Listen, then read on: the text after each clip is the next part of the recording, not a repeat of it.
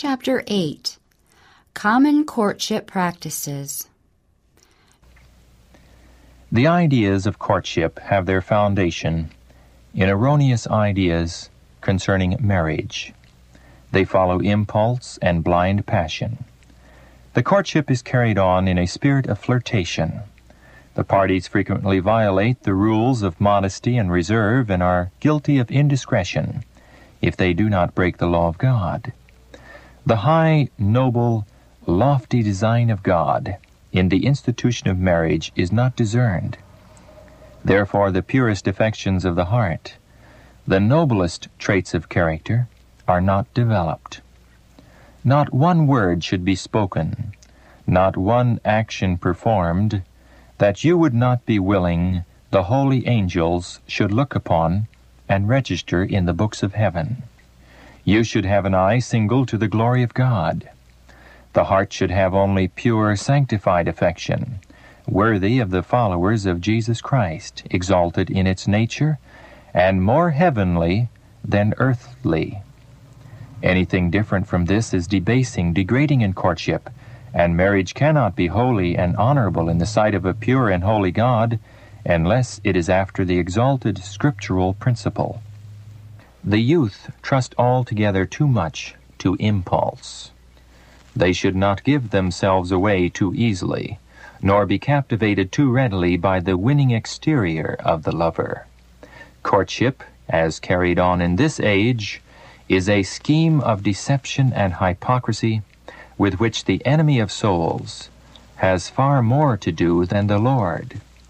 Good common sense is needed here, if anywhere, but the fact is, it has little to do in the matter.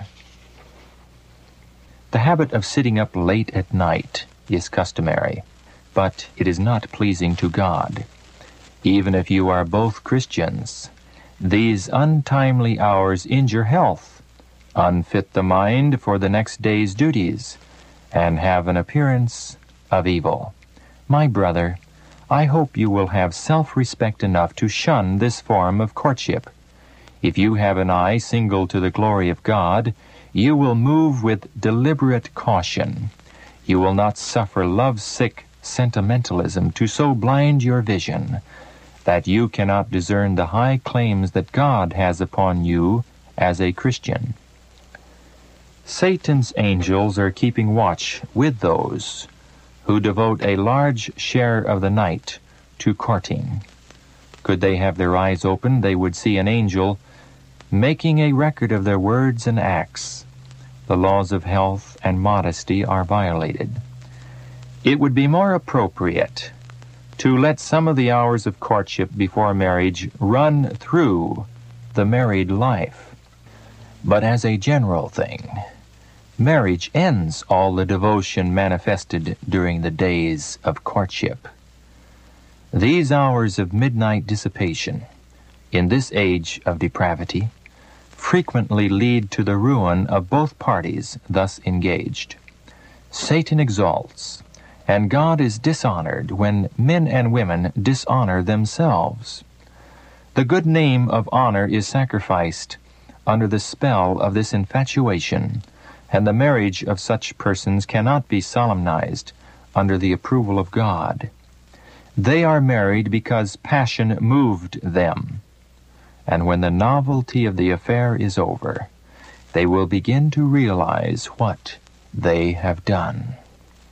Satan knows just what elements he has to deal with, and he displays his infernal wisdom in various devices to entrap souls to their ruin. He watches every step that is taken and makes many suggestions, and often these suggestions are followed rather than the counsel of God's Word. This finely woven, dangerous net is skillfully prepared to entangle the young and unwary. It may often be disguised under the covering of a light, but those who become its victims pierce themselves through with many sorrows. As the result, we see wrecks of humanity everywhere. To trifle with hearts is a crime of no small magnitude in the sight of a holy God. And yet, some will show preference for young ladies, call out their affections, then go their way and forget all about the words they have spoken and their effect. A new face attracts them, and they repeat the same words, devote to another the same attentions. This disposition will reveal itself in the married life. The marriage relation does not always make the fickle mind firm, the wavering steadfast and true to principle. They tire of constancy, and unholy thoughts will manifest themselves in unholy actions. How essential it is, then, that the youth so gird up the loins of their mind and guard their conduct that Satan cannot beguile them from the path of uprightness. A young man who enjoys the society and wins the friendship of a young lady unbeknown to her parents does not act a noble Christian part toward her or toward her parents. Through secret communications and meetings, he may gain an influence over her mind, but in so doing he fails to manifest that nobility and integrity of soul which every child of God will possess. In order to accomplish their ends, they act a part that is not frank and open and according to the Bible standard, and prove themselves untrue to those who love them and try to be faithful guardians over them. Marriages contracted under such influences are not according to the Word of God. He who would lead a daughter away from duty, who would confuse her ideas of God's plain and positive commands to obey and honor her parents, is not one who would be true to the marriage obligations. "Thou shalt not steal" was written by the finger of God upon the tables of stone. Yet how much underhand stealing of affections is practiced and excused. A deceptive courtship is maintained. Private communications are kept up until the affections of one who is inexperienced and knows not whereunto these things may grow are in a measure withdrawn from her parents and placed upon him who shows by the very course he pursues that he is unworthy of her love. The Bible condemns every species of dishonesty. This underhand way in which courtships and marriages are carried on is the cause of a great amount of misery, the full extent of which is known only to God. On this rock thousands have made shipwreck of their souls. Professed Christians whose lives are marked with integrity and who seem sensible upon every other subject make fearful mistakes here. They manifest a set, determined will that reason cannot change. They become so fascinated with human feelings and impulses that they have no desire to search the Bible and come into close relationship with God. When one commandment of the Decalogue is broken, the downward steps are almost certain.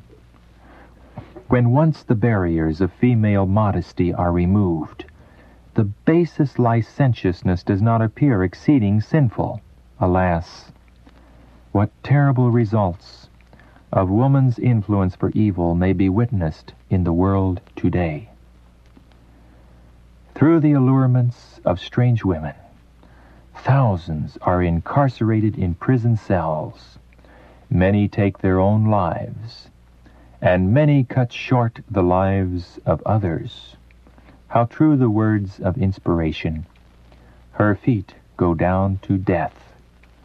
Her steps take hold on hell. Beacons of warning are placed on every side in the pathway of life to prevent men from approaching the dangerous forbidden ground. But notwithstanding this, multitudes choose the fatal path, contrary to the dictates of reason, regardless of God's law, and in defiance of his vengeance.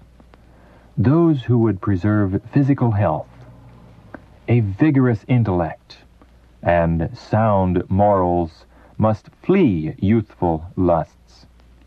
Those who will put forth zealous and decided efforts to check the wickedness that lifts its bold, presumptuous head in our midst are hated and maligned by all wrongdoers, but they will be honored and recompensed of God. You must not imperil your souls by sowing wild oats. You cannot afford to be careless in regard to the companions you choose. A little time spent in sowing your wild oats, dear young friends, will produce a crop that will embitter your whole life. An hour of thoughtlessness, once yielding to temptation, may turn the whole current of your life in the wrong direction. You can have but one youth. Make that useful. When once you have passed over the ground, you can never return to rectify your mistakes. He who refuses to connect with God and puts himself in the way of temptation will surely fall. God is testing every youth. Many have excused their carelessness and irreverence because of the wrong example given them by more experienced professors. But this should not deter any from right doing. In the day of final accounts, you will plead no such excuses as you plead now.